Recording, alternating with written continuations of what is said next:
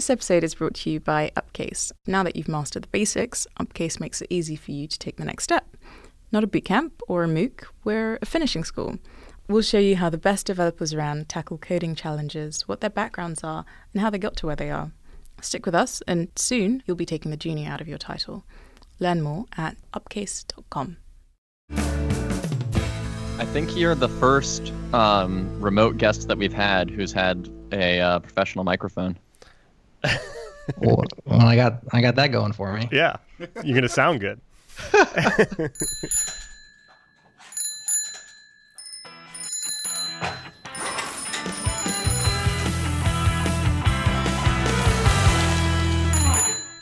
Hi, Sean. Hi, Derek. We're joined today by Jerod Santo. How are you, Jerod? Hi, doing very well. Thank you very much. Thanks for having me on. Yeah. People may know you from the multimedia conglomerate that is the changelog. Oh, wow.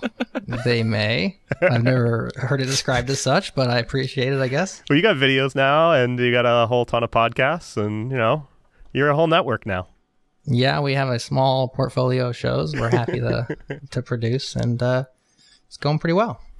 Yeah, I suspect a good chunk of our listenership is familiar with the changelog, but if you're not, head over to changelog.com, and you can see there's a podcast there that's that is called the changelog, and then a number of other shows as well that people should check out, all very well produced and good content if you're into the type of things that we talk about here as well.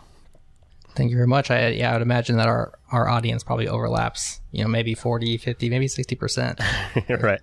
Yeah. So the reason why we had you on today, well, I mean, we can talk about just about anything, but the impetus for it was, Sean and I have been talking over a couple of episodes now about open source sustainability stuff, and a bunch of our audience engaged us on that topic, and you were among them.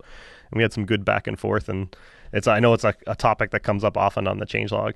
And also, there's an entire show on your network, Request for Commits, that I am not a subscriber to that because I just became aware of it. But it basically deals with this topic on a recurring basis, right?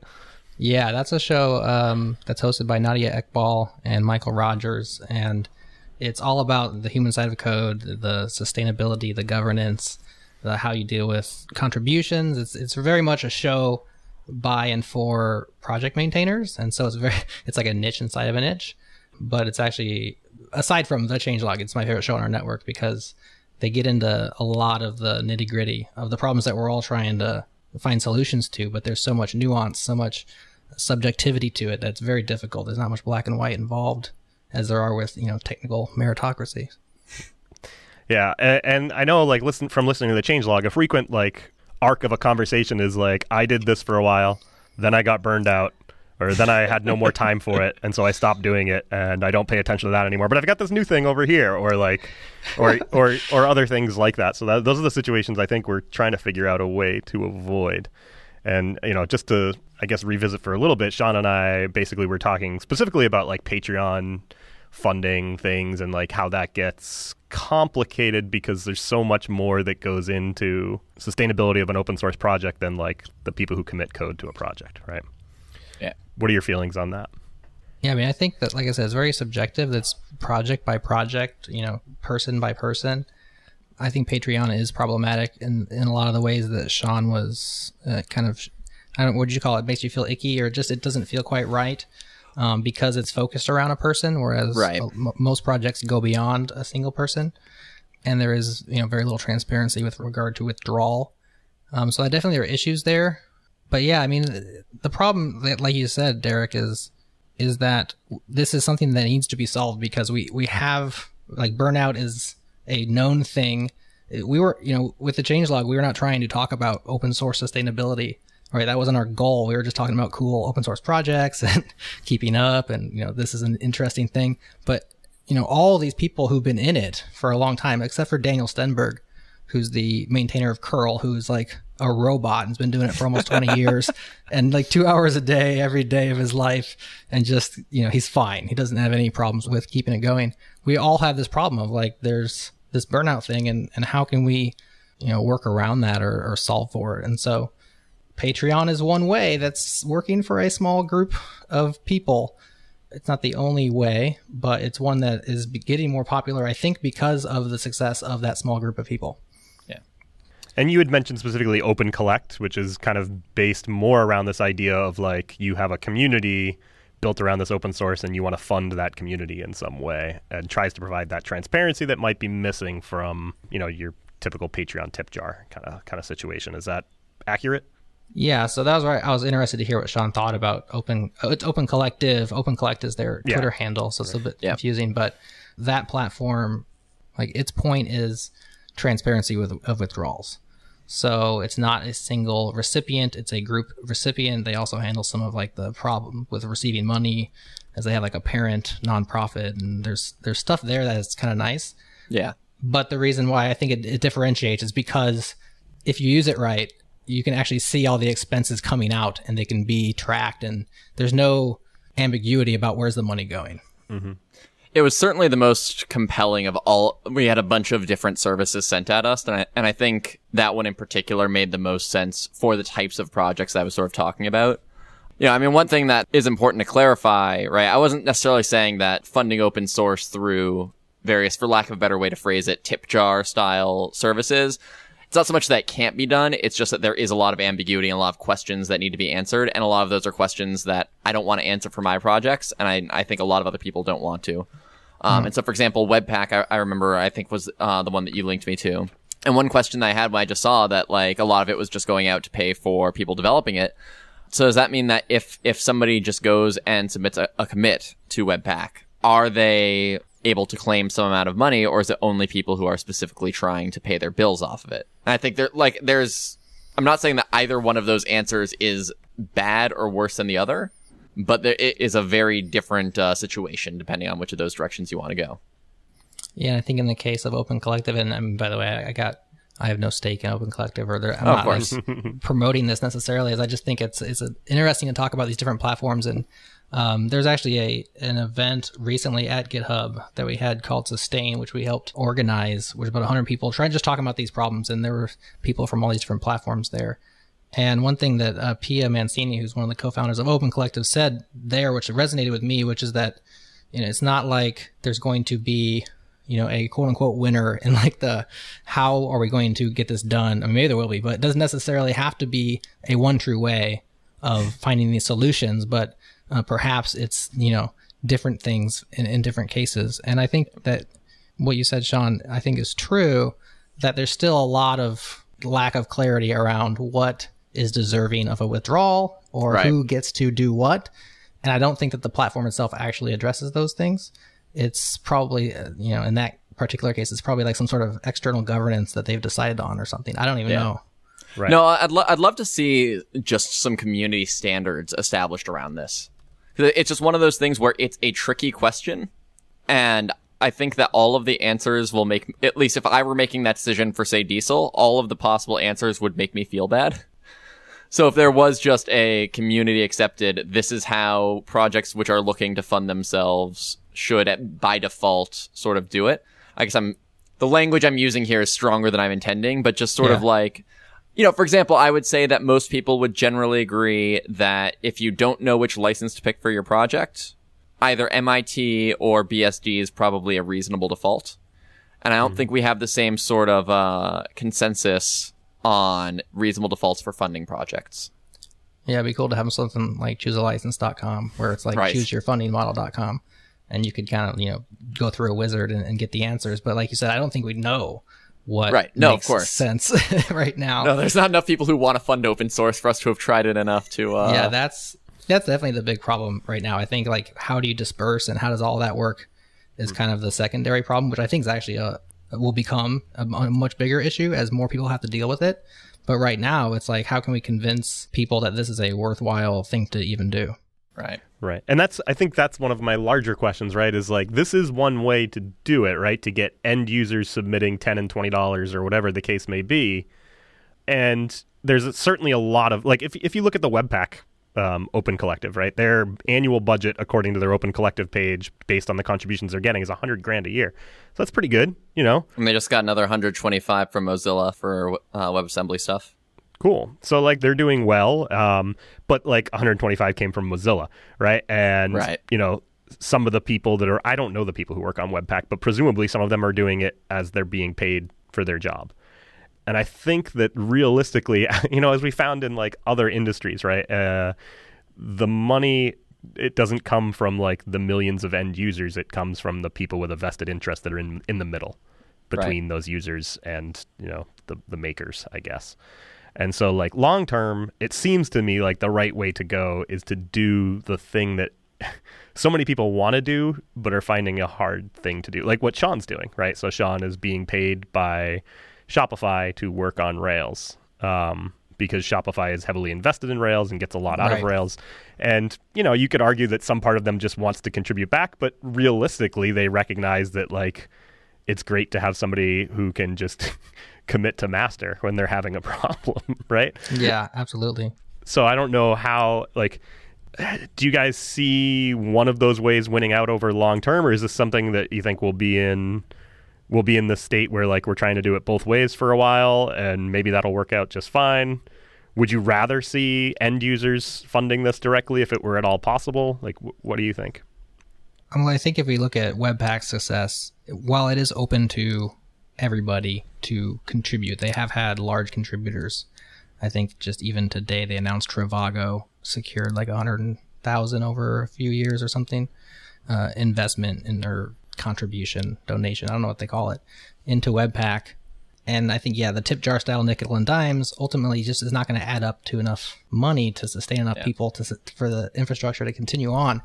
I love the situation that Sean is in. I think if we could have more of those, I think that's a great setup. I think it makes a lot of sense for Shopify. It makes a lot of sense for Sean and the rest of us who are appreciative as Rails people who, are in the good of it because he can put all that time into it. We're all thankful. I think it's a great model. Unfortunately, you can pretty much count those on one hand, I think, maybe two. Yeah. Mm-hmm. On the last show, Derek, you said you don't think that that's like a scalable thing. And I can't remember your exact words, but you felt like that wasn't a long-term thing that could happen or you were skeptical of it.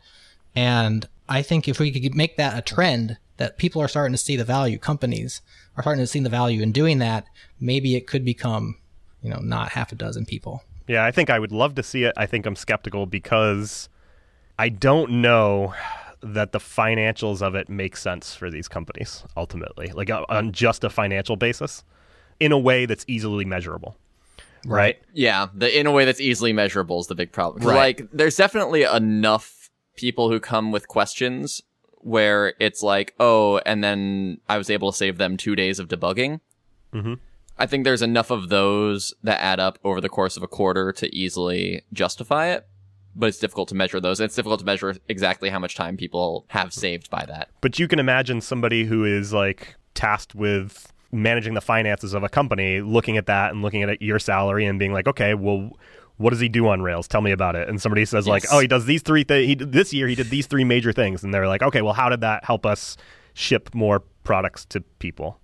And they're like, well, it didn't, but he also helps us out in Slack. And, then your argument starts to get less quantitative and more qualitative.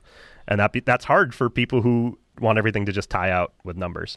But there's those aspects in all of business, right? Like marketing doesn't always tie out nicely and directly.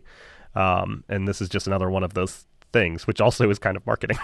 Right. Well, there's a reason that the average lifespan of CMO is less than 5 years. Okay. It's also a field where it's hard to directly measure the immediate impact of your work. Right. And I've also worked at a number of companies where like there was a fear around contributing to open source based on what that would leave the company on the hook for, right? Mm. For IP type situations and licenses and things like that.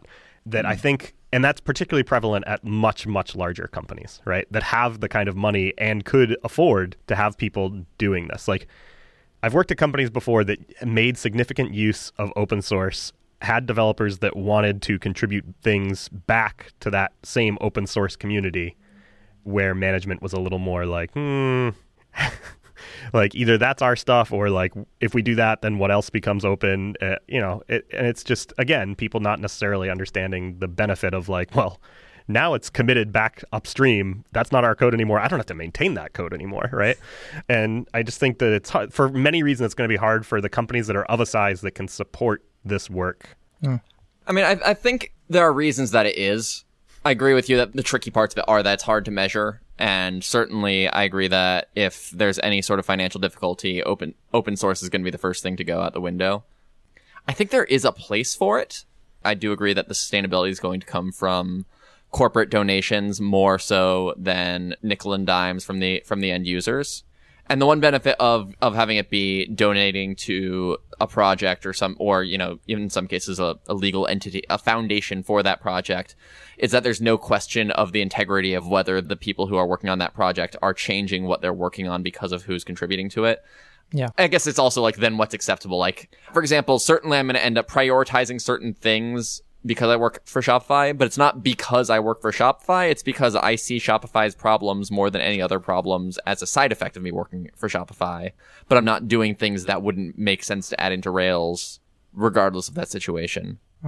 I do agree. So one of the biggest problems with the paid full-time open source is that you just can't do it unless you are already established in open source. It's not the sort of thing where I could give somebody else advice on how to get a similar gig unless they're already in some very select group of people. So I do think a big part of the sustainability solution is getting more people involved, and getting more people involved requires more people contributing just in general on company time. So I like the idea you had mentioned, more companies should just be doing 1 day a week. I think one thing that is a really good thing to do on top of that is to be more flexible in how that time gets distributed. So 1 day a week might work for some people for some projects. 1 week a month might work better for other projects. Right. Shopify, we have our new thing where we have people take 3 months a year to go do open source. Right. And I think that you can sell that type of arrangement to companies. And I think that bigger gains can be made in the 1 day a week kind of thing over the short term by selling it as like, so many people are trying to recruit engineers right now. And it's like, right. Okay, you want to recruit engineers? Like, you could let them work a 4-day week. That would recruit a lot of engineers. Or you could say, like, you're going to get a 5th day that's on the 5th day, you're going to do open source work, which, somebody doing the math will be like, well, that doesn't help. But like, then you can start to be like, look, they're still going to be working for us. It's going to be marketing for us because our company is doing this, right? Yeah. It's going to be good for recruiting. And they will biggest help. Selling point. Right. And they will help us. Like, they will fix our issues with Rails or whatever the project may be. And I think that I'd love to see that from more companies. I work with a lot of companies who are trying to hire teams, and they ask us like, well, how can I hire? And it's like, well, do you have a blog that engineers write on? Do you let them contribute to open source? Like, the easiest way to hire is to appear like a really great place to work and to pay a lot of money. Yeah. There's a parallel here where with Apple and their AI research. So I'm not sure when it was, but they recently opened up and started publishing papers in AI research. I think they even have an AI blog now. And, Apple notoriously secretive and hush-hush type of a company. Why would they do this? It seems like a competitive advantage to have your own AI research for yourself. And the reason came out, I'm not sure if it was like officially announced or if it was like a side leak or whatever, but basically the AI people demanded it. Like their talent internally demanded and wanted their research to be published. And they were in a position to do so because they are the talented people that Apple needs to keep happy. And it seems like there's been some of that with open source in certain ways where, especially like you said, Derek, with attracting talent, it's an attractant now to have open source friendly environment. And maybe when it comes time to sustain it for the long term, maybe we have to, flex our collective muscles internally from the bottom up and say like, this is, demand is a big word, but this is something that's important to me inside of our company, and maybe you can start to convince people that way. Yeah.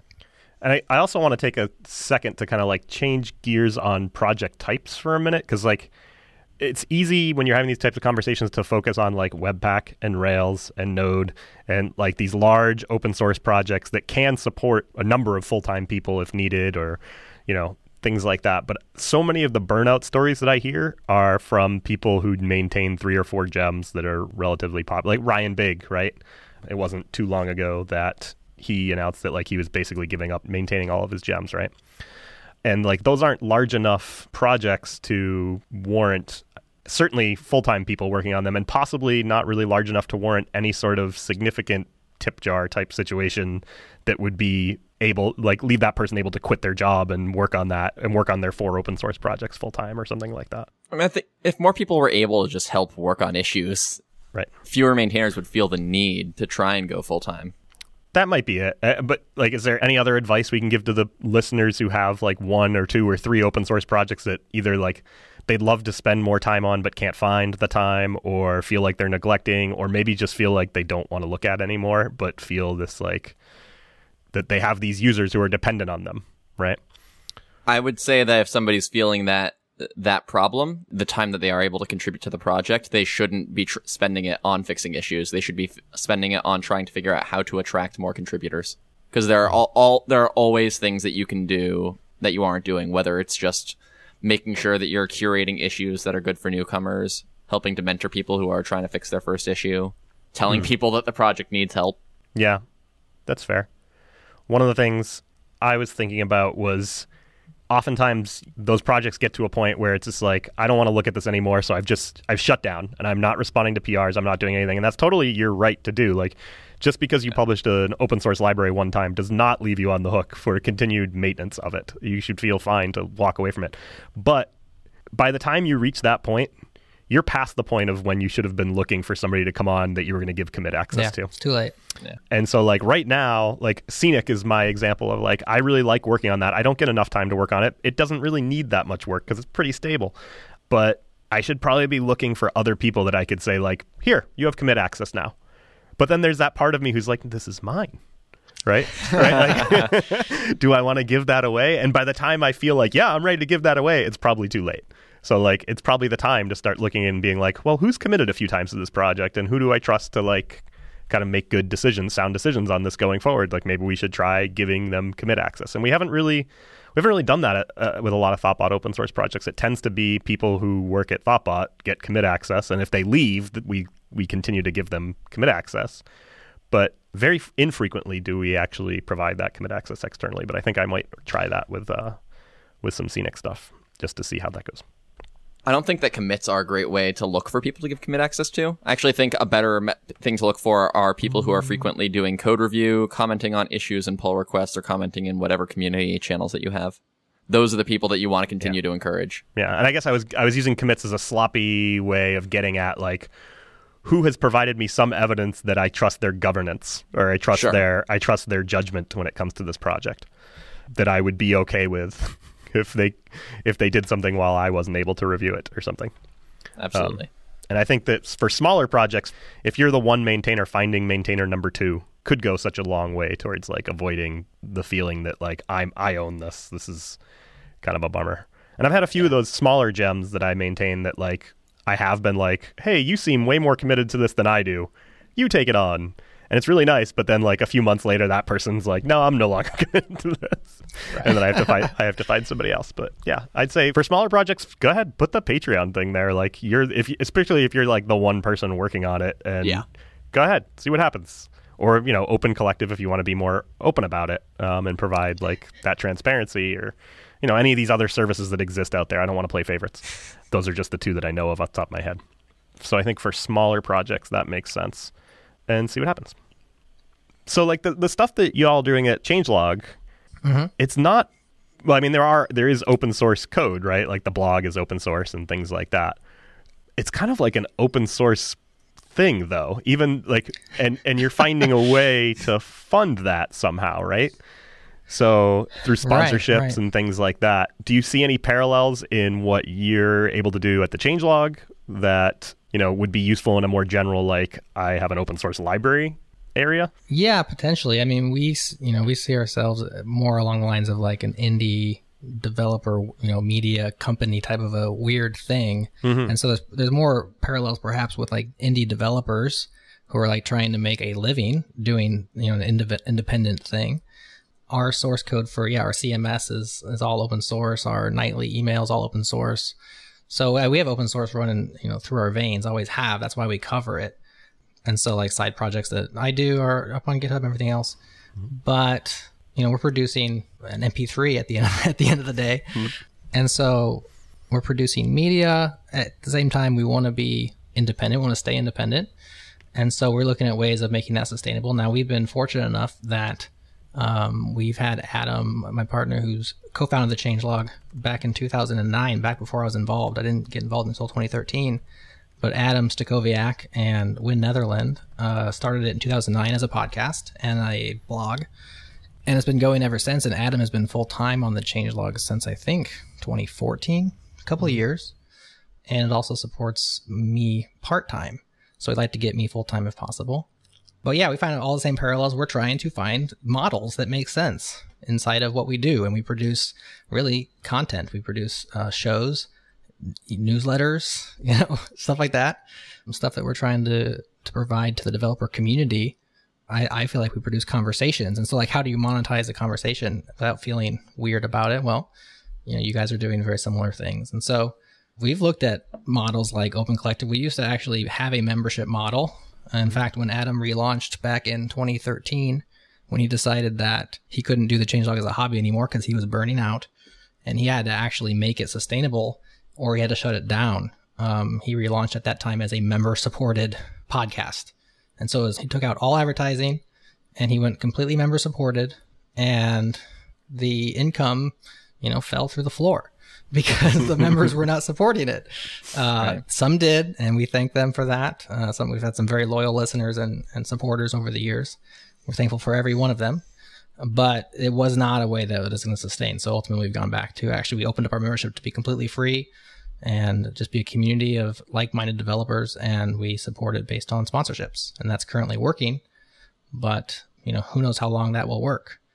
Like Sean said, when times get tough, the open source budget's going to disappear. Well, also the podcast advertising budget is probably next up on the chopping block. So these are things that we think about, but we don't have any answers. Right. And if you guys have answers, please tell us. And we've seen other models for so you said, you consider yourself like this open source indie media company, right?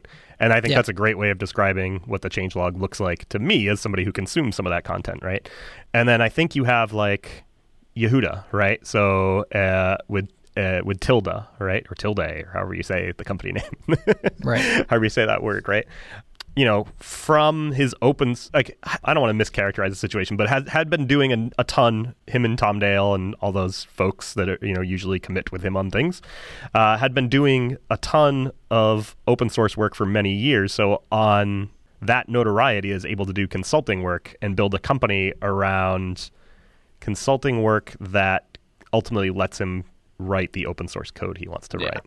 Yeah, they'll definitely admit that they do as much consulting as they need to pay for their open source work. Right. And isn't that also, correct me if I'm wrong, isn't that also where 37 Signals now Basecamp started? They did consulting originally, I think. And did enough so that they could work on their products, and then ultimately we're like, we don't need to do the consulting anymore, we can just do the products. And so again, that's really a situation you can only be in if you are already well-known open source person or somehow well-known consultant, right? And being a well-known open source person quite often makes you able to be at least draw enough interest to do that consulting aspect of it. Definitely, you would need to be able to charge enough that you don't have to bill 50 weeks out of the year, which requires something. Right. And I know there's probably a number of people who are independent consultants right now, or freelancers, who are saying you are grossly underestimating how hard this is. It is a full-time job and you will not have time for open source after that. And that's true as well. So be careful. I'm not encouraging you all to to quit your current jobs, do some independent consulting and think that that's going to leave you with 20 hours a week to do open sourse, because it's probably not. Unless you're Yehuda, I guess, or somebody of that. No, I don't think you need to be Yehuda, though. There was a great talk at, I think it was Keep Ruby Weird, 2 or 3 years ago, titled, I think it might have been the keynote, actually. It was just Charge More. Oh, from Patio 11. McKenzie. Yeah. Yep. Yeah. I think I got his last name right. I hope I did. I think so. Just talking about, you are worth more money than you think. And ultimately, whether or not you're going to have time for open source is going to come down to, what do you bill at? Yeah. Well, I can speak to that a little bit. I'm a software developer for hire, on contract, have been for 12 years, on my own for 5 years. And I also live in a small town outside of Omaha, Nebraska. So my living costs are low, and I make plenty of money to work on open source or even to do the changelog as a secondary business in my spare time, because I charge a decent rate. And it took me a while to find that confidence and to feel like I was actually worthy of the rate. But I think for a lot of people, that is good advice, as long as you're providing quality work and all those other things. And you have spare cycles. And I'm thankful that I'm in that circumstance. It's not for everybody, but I think some people can find success that way. Yeah, and certainly, like, I think I've talked to a number of people too who are like, well, there's no way I'm worth X, right? And it's like, well, you're worth X if somebody's willing to pay X, right? Yeah. Until they're not willing to pay X, then guess what? Yeah. That's the way markets work, I guess. Especially in a supply constrained market that we're in. Right. Yeah, I mean, literally, I always just tell people, your next client, just try bumping your hourly rate by $10 an hour or $25 an hour. And just keep doing that. Eventually, maybe somebody will scoff on it, but you'll get a lot farther than you'd think you will. That's exactly what I did, probably maybe 7-8 years ago. It was just every new client, I was just going to keep raising their rate until somebody said no, because I didn't get any no's until I got to a certain threshold. And once you start to get 1 or 2 no's, or like you said, people scoffing, now you've started, you found your ballpark. Yeah. So how did you find finding the work, right? Like now I think that you've been doing this a number of years, you have that reputation, and you get, I'm guessing, a lot of referral business from people that you've worked with or repeat customers and stuff like that. How did you find building that up in the first place? So I found it, hard work. This was probably 2006, 2007, 2008 when I first was establishing myself as a contract developer. Back then, I was actually, Twitter was quiet enough that you could actually just watch hashtags. I had a little robot. It wasn't even a robot. It was basically a scraper that would just take specific Twitter searches for, like, I'm looking for, and then the word Ruby, or I need help with, and then the word WordPress. And it would just put it into an RSS feed that I subscribed to. I was the only subscriber, obviously. And I would just check that every morning. And back then, Twitter was quiet enough that if you replied to one of those people, they were so delighted that somebody could help them with this particular thing. Because people actually will turn to, social media first, lots of times. And Stack Overflow is a thing now, so they'll turn there as well. But if they need help, they'll just put it out into the ether. And most of us, nobody ever responds. And so I would respond to people and be like, hey, I can help you out with that. And I started building a client base that way. I feel like that was somewhat cool back then. I don't know if it would work anymore. There's probably too much noise. So just kind of finding maybe unique paths to put yourself in the place where people that need your kind of help was one of the ways that I built a clientele. And then just doing good work. If you're fair and honest in this industry and do good work, people will just keep coming back and back and back. So that's the way I built that side of it. That's a really interesting, I remember doing that myself, back when Twitter was so much more low volume. I had TweetDeck with multiple columns of these hashtags or keywords that I was watching to be can I help anybody with this, or can I learn something about Git by watching this? And yeah. And then when I knew I'd be looking for another job and I wanted to work in Ruby and more open source things, I remember specifically putting in a lot of effort to answer a lot of questions on Stack Overflow, because I didn't have a lot of open source work, but I knew being able to be look at these questions I've been able to answer. That's another thing. And I, now that I say that, I haven't had anybody point me to here's my Stack Overflow. That's actually a really interesting way to review a candidate, right? Because it requires them to communicate about the code. Yeah. Particularly the questions they ask would be interesting to see. Anyway, I'm sure if you go back through, some listeners are going to hear this and go look at my Stack Overflow profile. And if you go back through, you're going to see some horrifying questions that are just I can't believe he didn't know that, right? But that's how I still have I can't believe he didn't know that moments, but I just don't put them on Stack Overflow. People definitely ask for your Stack Overflow profile. It's a thing? It is a thing. Oh, all right. I'm always embarrassed to give it, because the only thing of note in terms of reputation points on my Stack Overflow profile is some really bad advice I gave 7 years ago about how to access a PHP variable from JavaScript. Okay. Cool. Yeah. Anything else that we should touch upon, sustainability wise or otherwise? Well, there's other models. We had mentioned, Mike Parham's Sidekick is kind of a model to perhaps model yourself after if your project looks like his, right? So a lot of these are kind of what kind of project is yours? And Derek, I think you hit on a good subset of projects that I don't have a good answer for the small yet crucial gem owner, who's got 5 things that serve, a couple hundred people. or companies a piece. Maybe Patreon is the way to go in that sense. I doubt that, the people who are having success on Patreon, most of them have the reputation already. They have large projects, or like they're prolific, or not notorious. That's a bad word. Famous or something. But yeah, for that subset, I don't know. But for like a project like Sidekick, I mean, there's a great success story where he's maintained complete independence and complete open source, and yet a thriving small business. Are there other ones? I guess you have the kind of the red hat support model. I don't know if those are There's going to the come licensing around model. Yeah. License it in a way that's unfriendly to big corporations. Or, I mean, there's even talk of like, you explicitly in your license say if you use this library in a product that makes over X dollars a year, you must pay a fee. Right. There's the less direct version of that, of GPL licensing it and saying that you will relicense it under something that isn't GPL for a fee. Mm-hmm. I know Sidekick has Sidekick Enterprise, but what's the carrot for Sidekick Enterprise? Is it added functionality? Yeah, it's added functionality.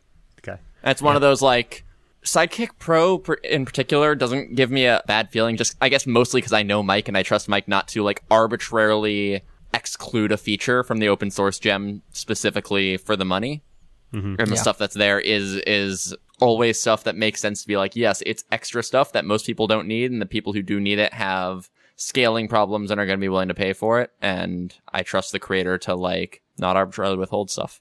Yeah, that's a fine line to walk, and a difficult one, I think, in any product, is to decide, who gets this and who doesn't. I think Mike's done a good job along those lines. I haven't followed super closely because I'm a casual user, so I've always been on the free tier or whatever. Sure. But there are other ones, I don't want to name names, but larger projects where I've thought, ooh, this feels like you're holding it back. I don't know, like, not maliciously, but it just felt wrong that this is a specific thing. But I mean, it's their prerogative.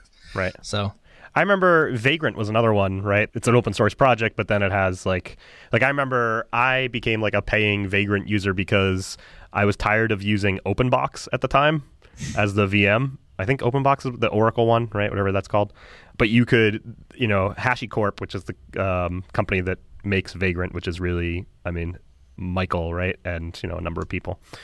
But they had an adapter for using VMware, but you had to pay them to get it. And I felt like that was I felt like that was the perfect example of something they could charge money for. Is like, if you care what VM is running Vagrant and you have paid money to get VMware, you can now pay money to get the adapter for Vagrant for VMware. And I thought that was a really good example. I haven't kept up with Vagrant. I used it on like a couple projects that required something like that. And, nowadays I think that those needs might be met by like Docker or something like that. But I thought that was a really like perfect breakdown of like, this is a really great place to put a paid versus free fork. But those are really hard to find, right? Exactly. And we see a number of like end user apps in the App Store trying this as well. Be like, well, what do you get if you do a in-app purchase? Like, what's the additional functionality? And with varying success as well. Have we reached the end of our topic here? What else do we got? We exhausted it. Anything else that's catching your excitement at the moment, Jerod? There's lots of trends, but honestly, none of them are necessarily wowing me at the moment. No. How about you guys? We cover so many things. Like the best part about these shows is like I get super excited by the end of a call. I get interviewed with a specific project, and I always tell Adam, I'm like, oh man, I'm gonna go home and I'm gonna download that, or I'm gonna clone that, and I'm gonna try it out. And then my life resumes, and I don't do any of those things. And the next week, I interview somebody else about another project, and then the loop just repeats. Right. So unfortunately, I don't try out a lot of the cool stuff that I'm tracking. The fortunate thing is, though, that like through that work, you at least have tabs on things. So like if something blows up, like, oh my gosh, Elixir is blowing up, you at least know what it is early on, right? So you're like, I know what's going on. I know that. I was into that before it was cool. Right. Yeah, we did interview the Ethereum guys way back, right when the DAO split. So if you remember that, we were way early on Ethereum. Yeah. So we got that going for us, which is not very much. Yeah, I'm kind of in the same boat as you are. Like a while back, I got really excited about Elixir. I still like Elixir. I'm not as like over the moon about it anymore.